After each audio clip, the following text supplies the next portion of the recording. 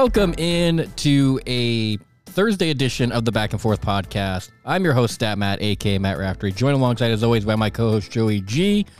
As a reminder, make sure you guys are following the show on Twitter, at Back and Forth Pod. Instagram is at Back and Forth Podcast. And, of course, you can find the Back and Forth Podcast wherever you subscribe to your audio podcast.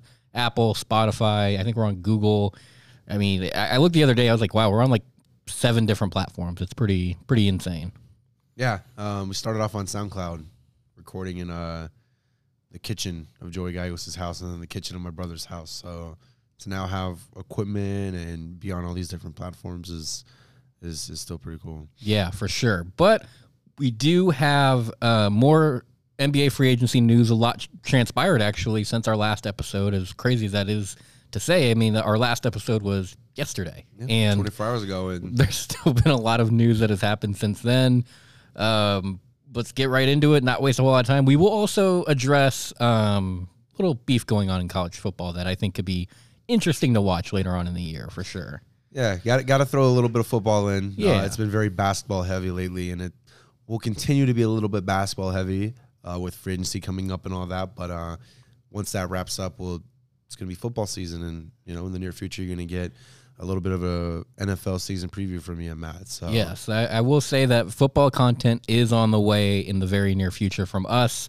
Season previews, all that information, rather, to get you ready for the upcoming season. You'll essentially be basketball free until October. Yes, unless something insane happens. So, but then we get into the good time of the year where you have basketball and football. Like, right. It just, and then content just flows. Exactly. So anyway. you'll get 1 or 2 more free agency episodes, and after that, free agency's pretty much done. We're not gonna have an episode about, like I was telling Matt, about Patty Mills going to the Pistons, or it's a blockbuster move. Blake Griffin going to the Lakers or whatever. I mean, I think if you cared enough for that, you would see it on your own on Twitter. I don't think we need to do a episode on that, and it's pretty self-explanatory how minor those moves are anyway. Yeah, for sure. But let's get to a move that wasn't minor. It was a very notable move yesterday, and that is the San Antonio Spurs sending DeJounte Murray to the Pistons? Atlanta Hawks, that's right. I had the Pistons for another player. We'll get to that later.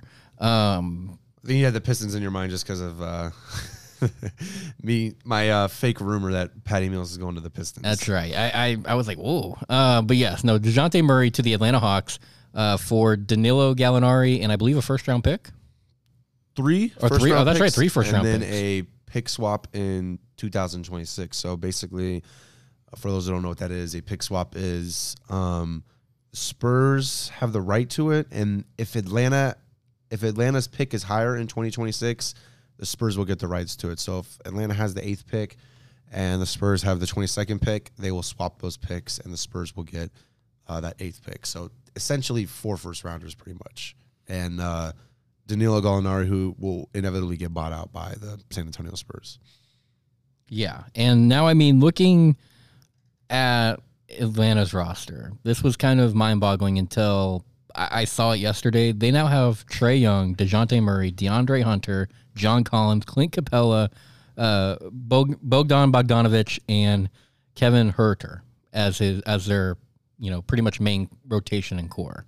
And John Collins is, according to Adrian Wojnarowski, John Collins could also be on the move in the near future. So could be a move to keep Collins in Atlanta, not bringing in DeJounte Murray. Yeah, I think they still want to trade him to save a little bit of money.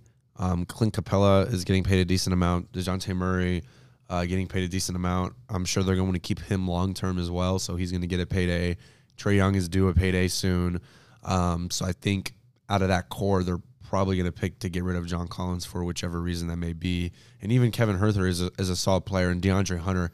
They have a very good young core, the Atlanta Hawks. So I think unlike the Golden State Warriors, who are in a bigger market and owner has a lot more money, he's willing to pay guys like Jordan Poole and Andrew Wiggins and so on. I'm not sure the Atlanta Hawks are willing to do that. And they may also, it could just be a reason they may feel that it's time to move on from John Collins and get something else for him. So, but according to Woj and even Shams, that John Collins could also be on the move for the Atlanta Hawks as well. Yeah, so looking at it, we've got the Hawks that currently have the 6th best odds to come out of the East. behind the Celtics, the Bucks, the Nets, the Sixers, and the Heat. I put them over Philly for sure. Brooklyn, TBD. We'll see how Brooklyn plays and meshes next season. But I like this move. I think the 2-point guard system can work. I think we've talked about it so many times on this podcast that I think the NBA is going towards a direction where it's pretty much positionless. Even seeing the Golden State Warriors in the finals rolling out a lineup without a center. Otto Porter, Draymond Green, Steph Curry, Klay Thompson, Andrew Wiggins was their starting five for 3 or 4 of the games in the NBA Finals. And, I mean, they ended up winning that series. And even previous to that, they were in a starting five of Curry, Klay, Kevin Durant, Draymond, and Andre Iguodala back in 2017 and 18. So, and you saw how well it worked for them. So I think we're getting, not to say centers and whatever are getting useless now because, each team has their own preference, but I think now you can get away with doing that. 5-10 years ago, it was you need a point guard. You need a shooting guard, you need a small forward, you need a power forward, you need a center. You need someone who is assigned directly to those positions. And now it's kind of like you can have 2 small forwards in the starting lineup and you can have 2 point guards in the starting lineup. So I like what Atlanta's doing. I think Murray and Trae Young will complement each other nicely. And also, one of the biggest issues with Trae Young as a point guard was he's a great scorer, but he's a terrible defender. And I think now you address that by bringing in Murray. Murray is one of the best defenders in the NBA. And also, on top of that, he's a player who brings you 21 points and 9 assists a game and made an all-star game last season. So now you bring in 2 all-stars on the Atlanta Hawks, and now you bring in a guard who can play defense. So rather than, I think their backup point guard was Rajon Rondo before they traded him last season. Rather than having to take out Trae Young on the last possession and put in Rondo, who is 34, 35 years old, now you can take out Young and keep Murray in, and Murray will be able to defend a guard like if they're playing the Warriors, like a Stephen Curry, or I'm trying to think in the East here, a James Harden or something like that. You now have somebody who can, you're confident at least that they can go out and defend that player versus Trae Young, who's a fantastic player, but he's just not a good defender. So I think they address that. And even if you lose John Collins, you still have a good rim protector and defender in Clint Capella, and you have a good defender in DeAndre Hunter at the small forward position. So I like the moves they're making. And I think, honestly, trading John Collins could be the right move for them. Where he goes and what they can get from him, I mean, you can do a whole nother episode on that. And that's not something I've really prepared myself for today to get into the whole possibilities of where John Collins could go. But, you can get a decent haul for John Collins. And I don't think they're going to be looking for draft picks here. I think they're going to be looking for players like not to say he's going to the Clippers, but players like a Marcus Morris and another solid guy off the bench. I think that's what they're going to be looking for here in a John Collins, or at least personally, that's what I'd be looking for. Build up your veteran presence a little bit, and also guys who can score the ball comfortably, and somebody who is not going to be due a major payday because they're in their late 20s, 30s, and they've kind of accepted the role they're in, like what a Marcus Morris is right now. So I think that's the players they should be targeting, and I think they will target. But I like this trade for Atlanta. And as for the Spurs, I don't think it's a bad move for the Spurs either. You get 4 first-round picks, and I think they're going to be taking the Oklahoma City route. They have good young players still, and Keldon Johnson, who's only 22 years old, coming off a season where he averaged 17 points a game, and also was on Team USA. He's a gold medalist. And Josh Primo, I believe, who was their first-round draft pick last year, he will now be handed the reins over as the starting point guard of the Spurs. And his season wasn't crazy last year. He didn't get crazy playing time, but I think he got 6-3 last year as a rookie. But I like him a lot. I think he can develop into a solid player. So they got at least a solid core. They're 2 young guys. You have assets now in draft picks. You have assets in certain players on the roster. You have Josh Richardson on there. You have Romeo Langford and so on and so on. And draft picks from the Celtics and Hornets and now the Hawks. They can make a lot of moves. And, I think they'll be right up there with Oklahoma City.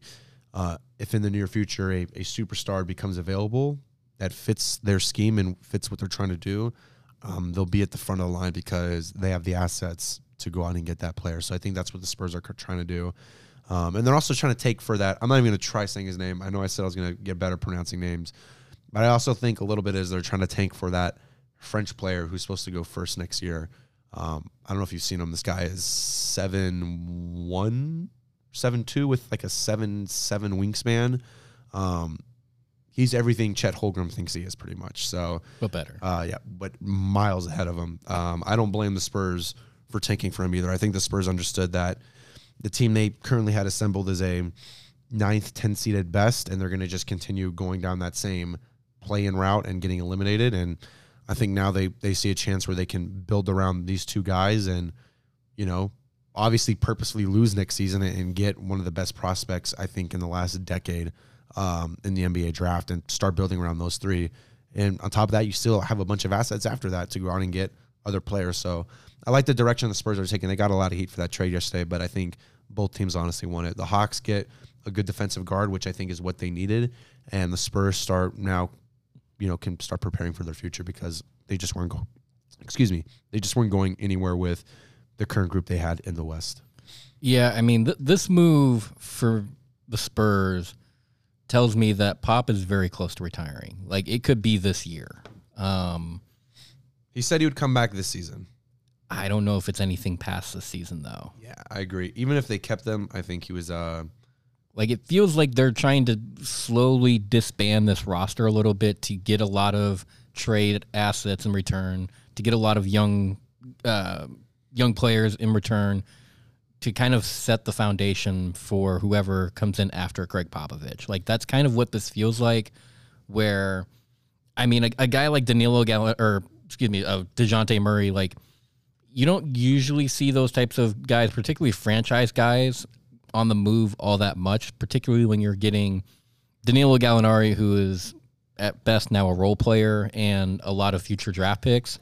Like that kind of tells me, okay, Spurs could be punting on the season, or they're just, like you said, they're taking the Oklahoma City route. In any case, I don't think Greg Popovich sticks around to see much of it. I mean, he's had, health problems. He's had a lot of personal issues go on with the, he's had a lot of personal problems, with his, I believe his wife passing away a couple years ago. And, so, I mean, it feels like it's catching up to Greg Popovich, and, I think he wants to leave on somewhat decent terms. And quite frankly, I think the moves that San Antonio is making is doing whoever comes in after Greg Popovich, I think, a big favor. Like, Pop could have easily just drove this roster and franchise kind of into the ground if he wanted to, not really cared what came after him, anything like that. But it feels like this franchise is kind of setting up for life after Greg Popovich, and making sure they have a long-term future. Now, when you look at the Atlanta Hawks, I think being the, quote unquote valued as the 6th best team to come out of the East, I think is actually kind of undervaluing this team. Like, I think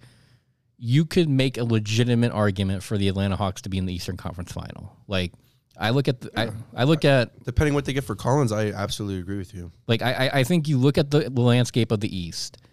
Yes, you have Kyrie coming back, at least for the moment, unless a sign and trade or something like that happens. But for the moment, we'll say that he's going to be back with the Brooklyn Nets. The Nets should be good, but we also said this last year about the Brooklyn Nets. They should be good, and they turned into a 7th seed. They got 4-0'd by Boston in the first round. Speaking of Boston, if everybody comes back, this should be a pretty good team. I will say, though, I'm a little bit concerned about what's going on with Jaylen Brown. There's now some murmurs going around that he doesn't want to be in Boston long term. That's not. He liked a tweet that was by a Celtics fan that is the biggest stretch. Jaylen Brown has said thousands of times, unlike Kyrie, who I trust, that he wants to stay in Boston. It does not make any sense for Jaylen Brown to leave the Celtics. So I don't believe any of that. I mean, anything could happen, but he signed his 4-year, $128 million extension already. He's not a free agent for the next 2-3 seasons. And, he's already made that commitment to next season. He and Tatum are continuously recruiting players to come to Boston. They're continuously recruiting Al Horford to return on a team-friendly deal. So I would bet money Jaylen Brown does not leave Boston. And Jaylen Brown is also extremely involved within the community of Boston. So he's not going anywhere. Yeah. No one in that Celtics core, unless a complete disaster happens, they're not going anywhere. Brown and Tatum were both involved in that hiring process to get Ime Udoka.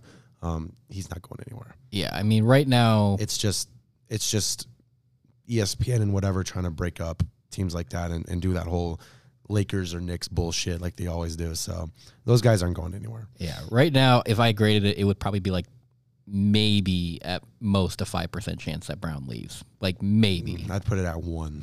I don't think.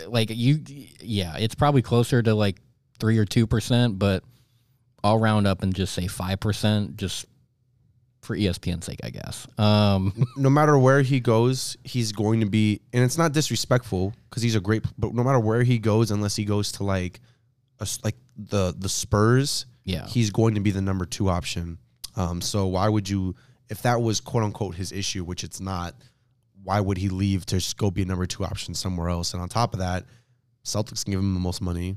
He's made 4 conference finals here. He's made an NBA finals. So why would he take less money to go to a worse team to have the same role?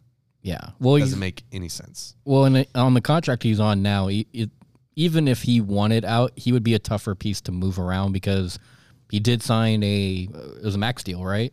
That he signed 4 years. Well, his would be a little bit easier because teams would actually want him. I mean, he is not on a terrible contract, unlike Westbrook and John Wall and other guys were. Like Right. people, if Jaylen Brown demanded a trade, Celtics, Brad Stevenson's phone would be ringing up. But yeah, I mean, he's not going anywhere. I will put money on that. So we don't want to waste too much time talking about a situation that's not going to happen. But I can promise you, Jaylen Brown's not going to leave the Celtics. Even with the current state, though, of the Celtics, it feels like they probably need one more piece. Like something's missing from that roster. Maybe it's a Bradley Beal. I do think some depth at the guard spot would help Boston. That's probably their one weak link is they have Marcus Smart. And then behind Marcus Smart, it's maybe Peyton Pritchard on a certain night. Maybe it's Derek White. I almost said Kobe White, but he plays for the Bulls. Maybe it's Derek White. Like it kind of feels like that backup guard spot is a little bit of a rotating door between those two. So maybe finding a consistent guard to put in behind Smart might be what Boston needs to kind of fill it all out. Obviously, you might think about possibly even shopping a guy like Daniel Tice. I don't know how much value he brings to the roster. I'd give him away for free. Joey's like, I would pay somebody to take Daniel Tice. I'd give up 3 first-rounders just for someone to take Tice. But in any case, I do think Boston, to get back to where they were this year, it feels like they're going to need another piece.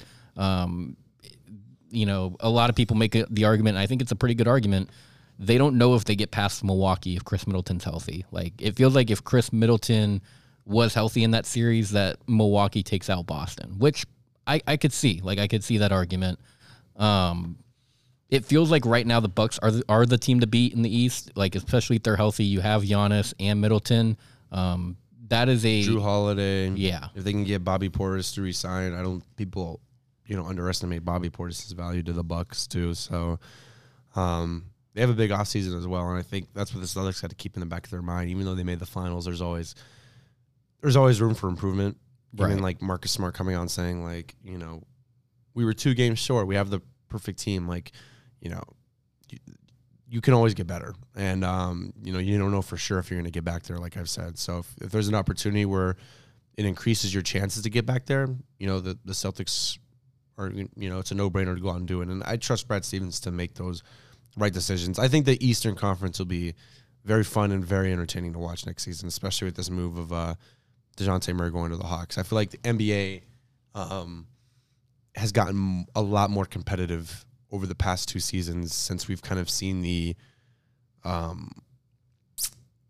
removal, I guess, of super teams. The Warriors kind of, they're a good team, but I don't know if they're on the super team level of Kevin Durant and DeMarcus Cousins and Andre Iguodala still fairly in his prime. So you're just seeing a lot of dynamic duos now with good role pieces, and you have the Lakers who think they have a big 3, but so you're seeing more of competitiveness in the NBA. And like I've said, the last 3 years, it's been different finals matchups, which I think is really good for the NBA.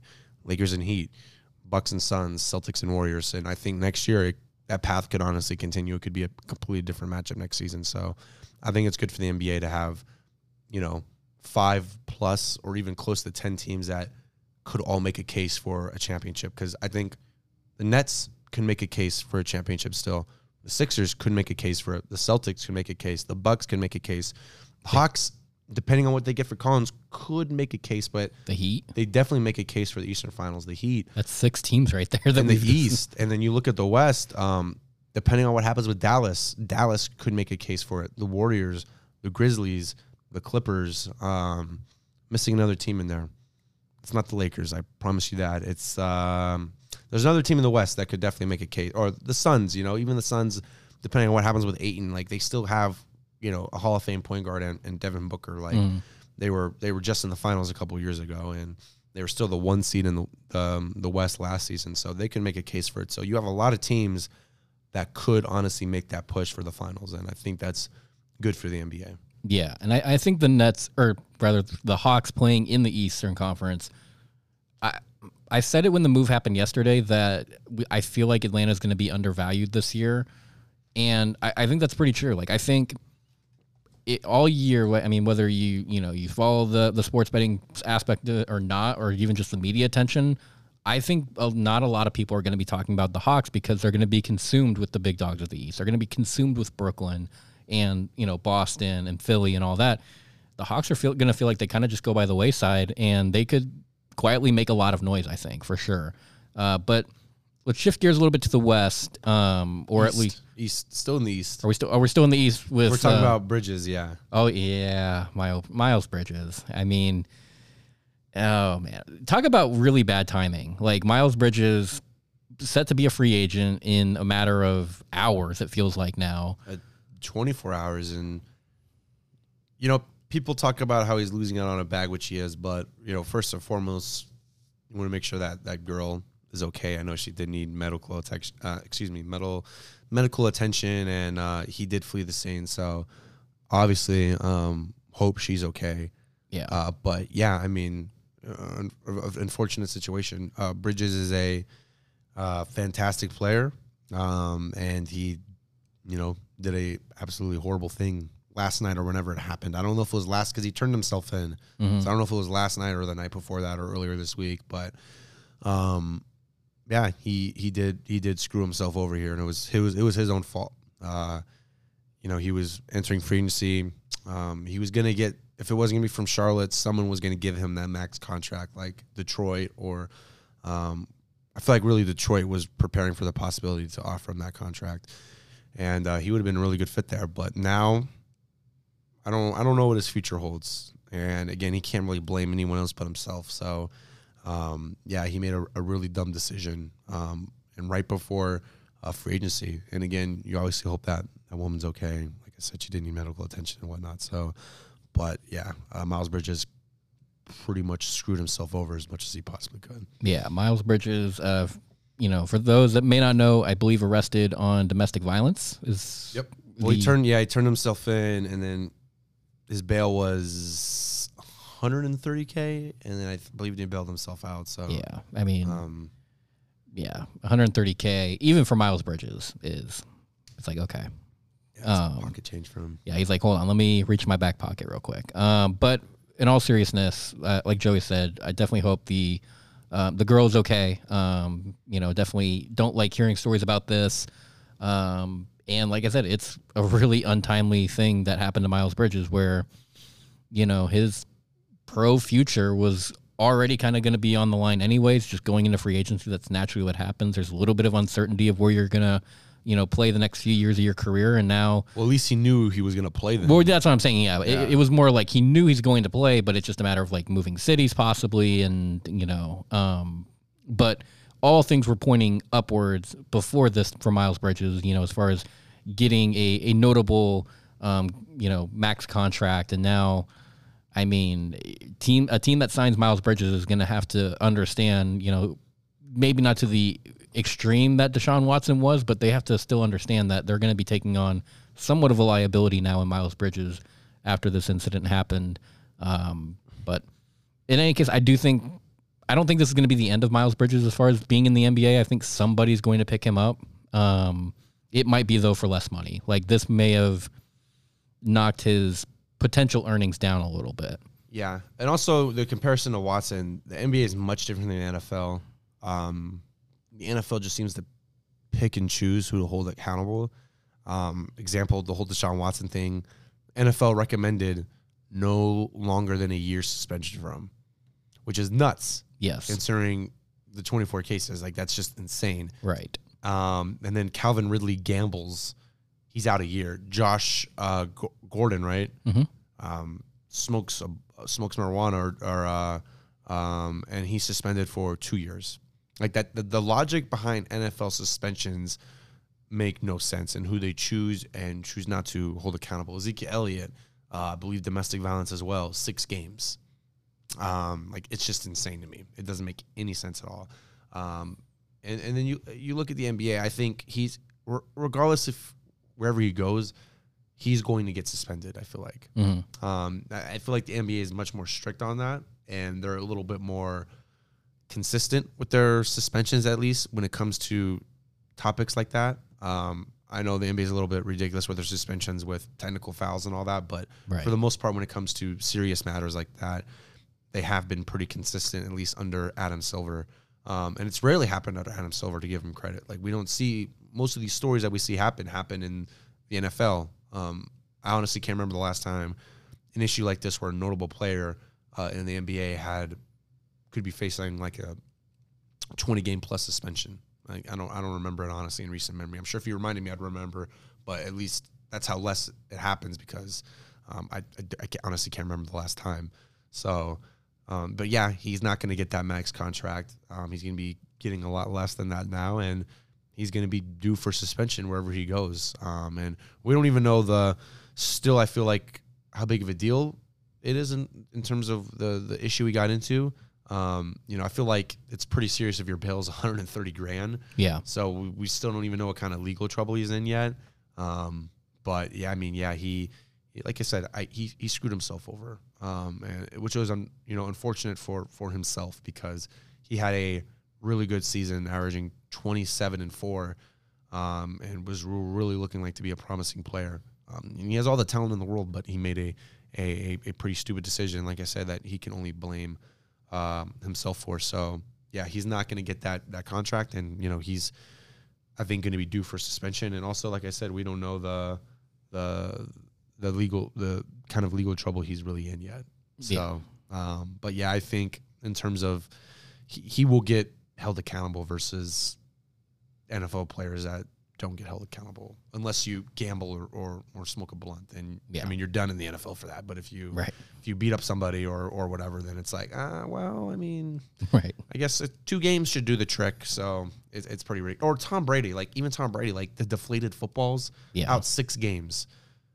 But Deshaun Watson's not going to get a game. Like, that doesn't make any sense at all to me. So I don't know how Roger Goodell or whoever comes up with these suspension times for these players, but it makes no sense. And I think Josh Gordon may be the most ridiculous one. 2 years for that, for marijuana. Like, that's insane.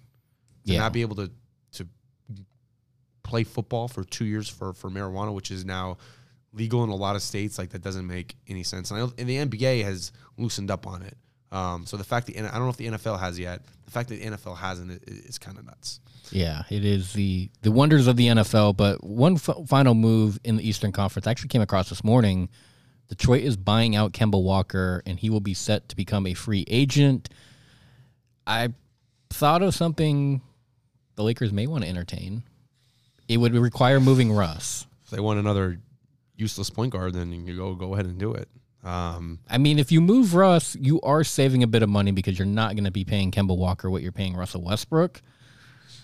Again, I don't think it gets the Lakers any better, but it does save them a little bit of money for whatever it's worth. The biggest piece is going to, in fact, be moving Russell Westbrook. I mean, that is going to take maybe a couple teams. It's going to take a lot of complex math. I mean, like, Russell Westbrook is now making $47 million this year. I think at this point for the Lakers, like I've said, I don't think there's much they can do to make themselves championship contenders next season. And the whole Brian Windhorst, our favorite person, started talking about it again yesterday, that it's not off the table. Westbrook and draft compensation is going to go to Brooklyn for Kyrie. Like, if you still think that is going to happen, please go see a doctor. I promise you that is not going to happen. No. Brooklyn would much rather lose Kyrie for nothing and trying to convince him to stay than trade him for Westbrook, who's also going to be a free agent and a 2026 draft pick. Like, do we not remember the breakup of Kevin Durant and Russell Westbrook? Right. Like, it was not a very pretty breakup. Like, imagine that conversation from the Nets front office to Kevin Durant. Hey, Kevin, we're going to ship Kyrie to LA, and in return, we're getting Russell Westbrook. And again, if they lose Kyrie, they're losing KD. Yes. And it's the other way around. So for Brooklyn, unless they are getting an absolute haul for Kyrie Irving, which the Lakers cannot give them, again, the Lakers cannot do that because they do not have anything of value that they are willing to trade for the Nets to consider that. It makes much more sense for the Nets just to hold on to him and convince him to stay than trade him for a 2026 first-round draft pick. We've seen this happen with countless players. Toronto probably knew Kawhi was going to leave. Boston probably knew Kyrie was going to leave. Yeah. But it made much more sense for them to try and convince those guys to stay than trade them for scraps, pretty much, because that's exactly what's going to happen. Like, you're not going to get a lot for an upcoming free agent, so it just makes much more sense to hold on to him, convince him to stay, which can't be that hard to do because he loves that area. He's from New York, and he's playing with his closest friend in the NBA, so if you can make that team contending, and if Ben Simmons can fit in well there, or you can move Ben Simmons for something as value, the Nets have a pretty easy job right now making Kyrie feel at home because he wanted to go to Brooklyn. He wanted to play with Kevin Durant. So you have already given him everything he wants. So it cannot be that hard to convince him to stay, I feel like, which I feel like they're capable of doing. So he's not going to the Lakers. He is not going. I will come up here and admit I'm wrong if he goes to the Lakers, but that is not happening. That dream is dead. The best chance it happens is free agency of next season because Westbrook will be a free agent and Kyrie Irving will be a free agent. It could happen then. I will say that. It could happen next offseason. But this upcoming season, do not expect Kyrie Irving to go to the Lakers. And also, from the standpoint of the Lakers, if you feel like Kyrie's going to want to come there, why would you even want to trade anything if you're pretty confident he's going to come to your team the following offseason? You may want to move. I don't know if you trade for Kyrie this season. I do think, though, if there's an option, you may think about moving off of Russ because... Well, yeah, but like if let's be honest. I'm sure LeBron and Kyrie talk. Yeah. If Kyrie's like, yeah, I want to go to the Lakers next season, why would you trade anything to go and get him when you know you can just sign him on a max contract the following offseason because you'll now have the cap space to do it? Yeah, and I mean, honestly, I say moving Russ, they might have to go to a team like the Magic and be like, do you want Russell Westbrook? We're going to give you a pretty reasonable price for it. I don't think a lot of teams are going to want him, but going back to Kemba Walker, Kemba's going to get a backup role somewhere. It may be the Lakers. That might make sense for him. He'll be affordable. Yeah, he'll be on a very cheap contract, but I think Kemba's now he's at the Isaiah Thomas stage of his career. I feel like he just can't stay healthy. Was a great player at one time, and I feel like he still has it in him. But I don't think you're going to get back to cardiac Kemba where he was in Charlotte, and even his first year in Boston. So I'm not sure where his path will lead, but I feel like it's going to be a backup guard somewhere for it. I don't even know if a contending team, or not even a championship contending team, but maybe a playoff team. Maybe he goes to Atlanta, maybe? No, maybe in Atlanta. Maybe that might make sense for him, but I don't think Memphis. Yeah, maybe the Lakers would be dumb enough to do that. But I don't see, again, he's just another name. He really doesn't fit the Lakers at all. Maybe a Utah. Maybe he goes to the Jazz. He's got a relationship with Danny Ainge. Mavericks, maybe? Yeah, maybe Dallas if they lose Brunson and they can't get Dragic. Maybe they pick up Walker. But yeah, I think it'll be teams like that. I don't see him. It'll be a tough summer for Kemba, honestly, to find a right fit in a team that wants him. Yeah, for sure. And, definitely a lot more to come from free agency. If it's anything like it was yesterday, we're probably going to be coming in tomorrow with even more news regarding NBA free agency because it felt like every 5 minutes something else was happening. But let's shift gears for a little bit, and something that had started a few weeks ago, maybe about a month ago, I guess, in college football, and we may have a pretty new rivalry, and if it's not new, it's definitely been revitalized, the rivalry, and that is Texas A&M and Alabama. So about a month ago, Nick Saban had said something along the lines that Texas A&M was, paying players and, just not recruiting the way they probably should be. Maybe bending and breaking a little bit of some NCAA rules, at least implying that could be the case for Texas A&M. Like Alabama has never done that. And that brought up Jimbo Fisher, who fired back with some similar comments to what Joey just said, like, oh, really? Do you want to see what Alabama has done in, recent years? And so, I mean, that was a pretty interesting set of comments just on its own, but it came out recently over the last couple days or so that Texas A&M, there's a video of a recruiter showing, I think, recruits the Texas A&M stadium. I think it's Kyle Field. And he said, the people behind these suites are going to be paying you a lot of money if you come here to play. From what I could gather, that's a pretty big no-no. Like, you can't bring up NIL stuff when it comes to recruiting.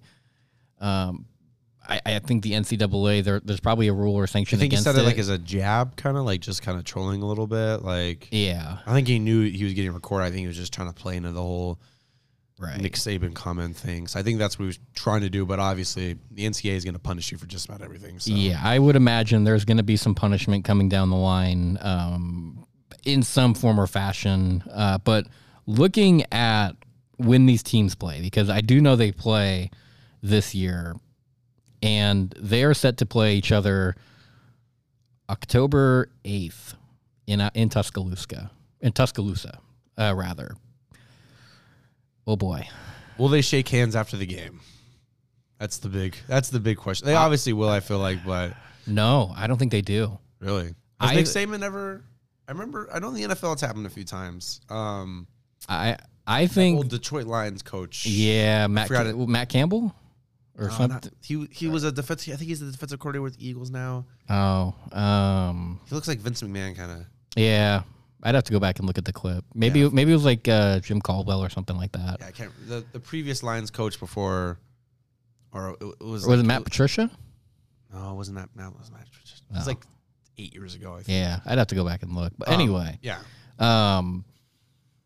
No, I don't think they do shake hands. I think Jimbo Fisher and Nick Saban genuinely hate each other now. And personally, I think this game being in Tuscaloosa, we might see an Alabama beatdown.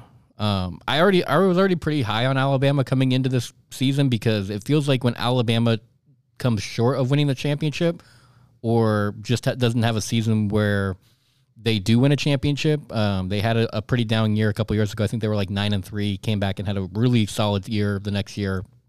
Now, being in the national championship game against Georgia, falling a little bit short, it feels like the year that they don't win a championship, that following year, they come back really strong. And I feel like this could be a year that Bama just throttles everybody. And, we're talking about Alabama winning games by 3 touchdowns, 4 touchdowns, 5 touchdowns, etc.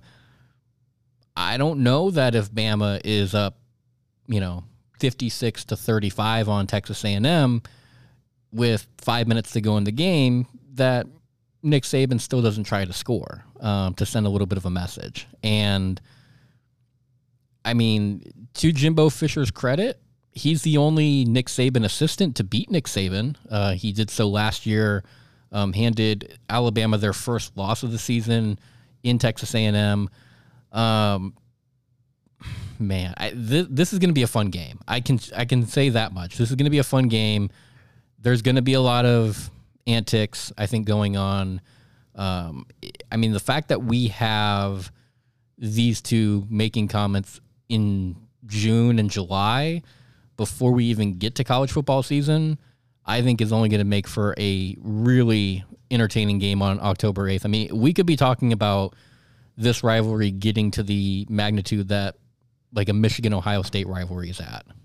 Yeah, I think it'll be a great game regardless, even without the rivalry. Texas A&M is a team that beat Alabama last season, I believe. So I don't know about in terms of an Alabama beatdown. I think most rivalry games, regardless of the team standings, teams usually play each other close. It's kind of records are kind of thrown out the window at that point, and you've seen that a lot in recent history, especially with Texas A&M and Alabama. So I think it'll be a great game, and I think it's good for college football. And I kind of side with Texas A&M a little bit here. Out of all people, that's like Duke calling out someone else. Like everyone can sit here and agree that Duke's done it before, right? Alabama, just about every major program has done it before. They've paid somebody. Like I hate to break your heart, but some of your favorite college athletes have taken a bag behind the scenes to go play somewhere. So, which like really isn't that big of a deal. I mean, people make it seem like it's the most terrible crime committed, but I mean, when you're offering that kind of money to a college student, like it's not even the college kid's fault. It is more of the school's fault for breaking the rules, but that's a discussion for another day. So yeah, I mean, to sit here and say, Alabama is innocent and has never done that, like, you're full of shit, Nick Saban. Like we know. I mean, we know you've done it. And now in the age of NILs, I think he's just a little bit jealous that, Texas A&M has probably stolen some recruits, and even you're seeing a lot of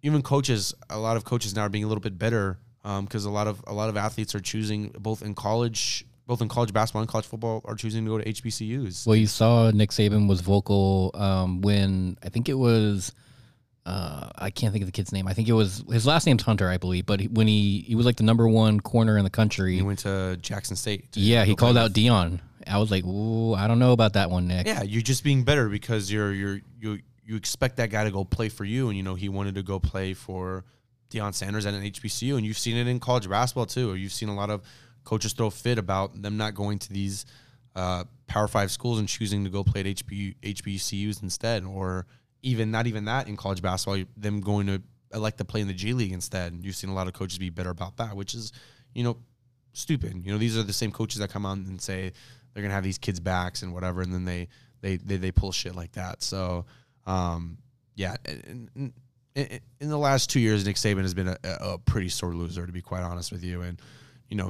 he's a great coach, and he has a great history at Alabama, and even coaching at LSU and even in the NFL. But yeah, he's been a pretty pathetic sore loser these past 2 years when it comes to losing recruits and the whole NIL stuff. Like, if a company wants to pay a player to be in a commercial or whatever, like, why can't they accept that money? That makes no sense. Any other collegiate student, if Matt was still at UNLV and Matt was walking around campus and Starbucks was like, hey, Matt, we want you to be in a commercial. We'll pay you $500. Imagine UNLV told Matt, like, nope, you can't do that. We're protecting you.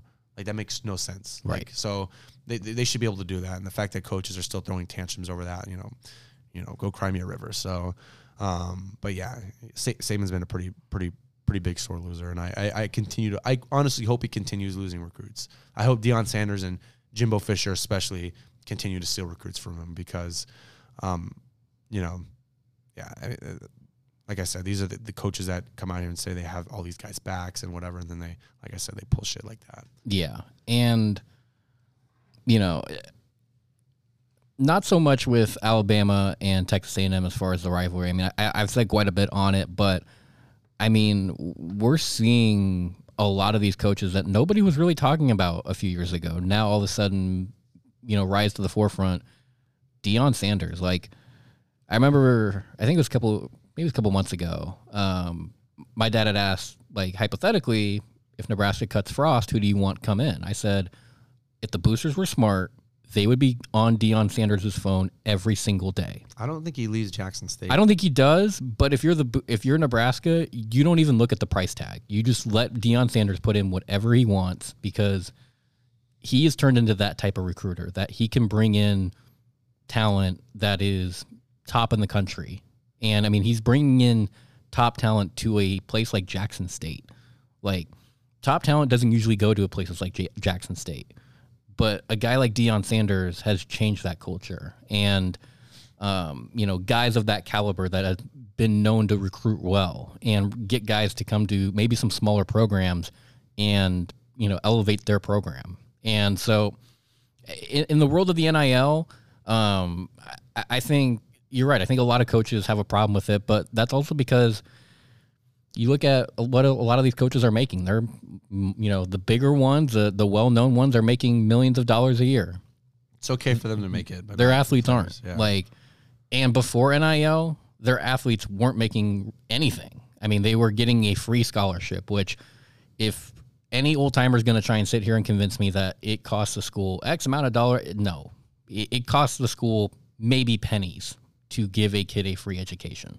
Like, you're not losing money if you're the school, like by giving an athlete a scholarship. That's going to bring in money for you because you're going to be selling so many tickets and jerseys and being on prime time on TV. Like, let's I hate that argument too. Like, well, it costs us no, it doesn't. No, it does. It costs you nothing. Like, it costs us. Yeah, these schools these are the same schools that charge you $700 for a textbook, and you use that book maybe twice. Yeah, and then they're just counting up. Well, and I think even it was like probably 4 or 5 years ago, they had a whole documentary, and Arian Foster, when he was at Tennessee, he said, yeah, there were nights that we went to bed hungry because we were either out of the, money allotted on our food card for that day at the dining commons. And, coach's hands were kind of tied. This was all before NIL. I mean, these are Division I athletes we're talking about. There should be no excuse why they can't, make money off their own name, but even before, why they can't be, properly taken care of, whether they need, a little bit of extra food, maybe they need some clothing, the basic necessities. Like, we're now talking about those not being met, like before the NIL, and we're expecting them to go on the field on Saturdays and perform for 3 hours. Or we're talking about them going on a big national stage in March Madness and, winning 5 or 6 games in a row to win the national championship. Like, right.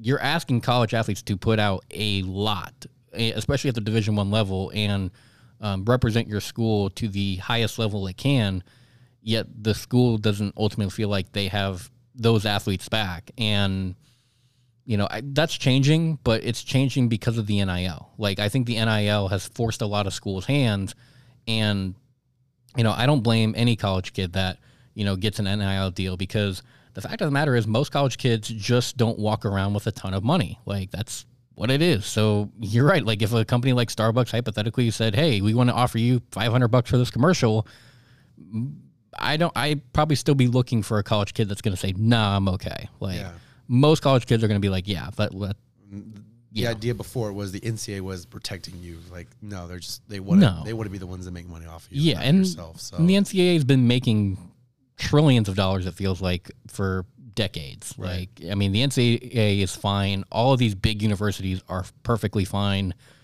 Just greed, essentially. And one final note before we get out of here. You showed me something a little bit earlier. The 2 California schools, USC and UCLA, planning to leave for the Big Ten? That makes no sense. Ooh. I feel like we're gonna have to have a whole episode about that. I think we'll dive into that tomorrow. Yeah, it's a little bit of a teaser for you guys. Yeah, a little bit of a teaser tomorrow. But one quick thing I did want to say before we actually did wrap up. Yeah. The most ridiculous thing to this day, I've talked about it before, that the NCAA has done. Kyle Guy could not receive money as a wedding gift.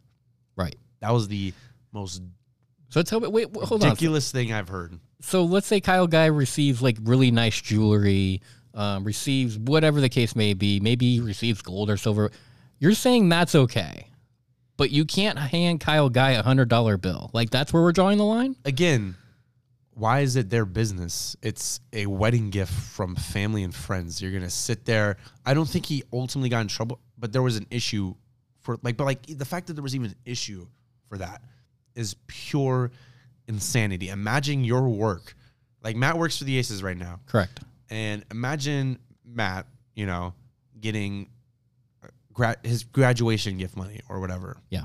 And then the Aces were like, you can't accept that. Right. Like, I'd be like, okay, I quit then. Like, that's ridiculous. Like, you're going to tell me I can't accept this money? Or me with Fox, the same thing happened. Like, obviously those scenarios wouldn't happen, but like, that's just pure. That's had his complete control. Like the NCAA acts like this doesn't happen. Like, come on, NCAA. Like, you've been to enough of these AAU tournaments to know what goes on behind closed doors. Like, there's a reason Nike and all these, I call them guys with bags, because they literally show up to these tournaments with checks and cash, and they set up in hotel rooms, and they have all these, prominent kids, whether it's the Peach Jam, the Nike 40, whatever the tournament is. They all go into the hotel room, they offer the kid cash, nobody really speaks about it, and they walk out. Like, that's what's been going on.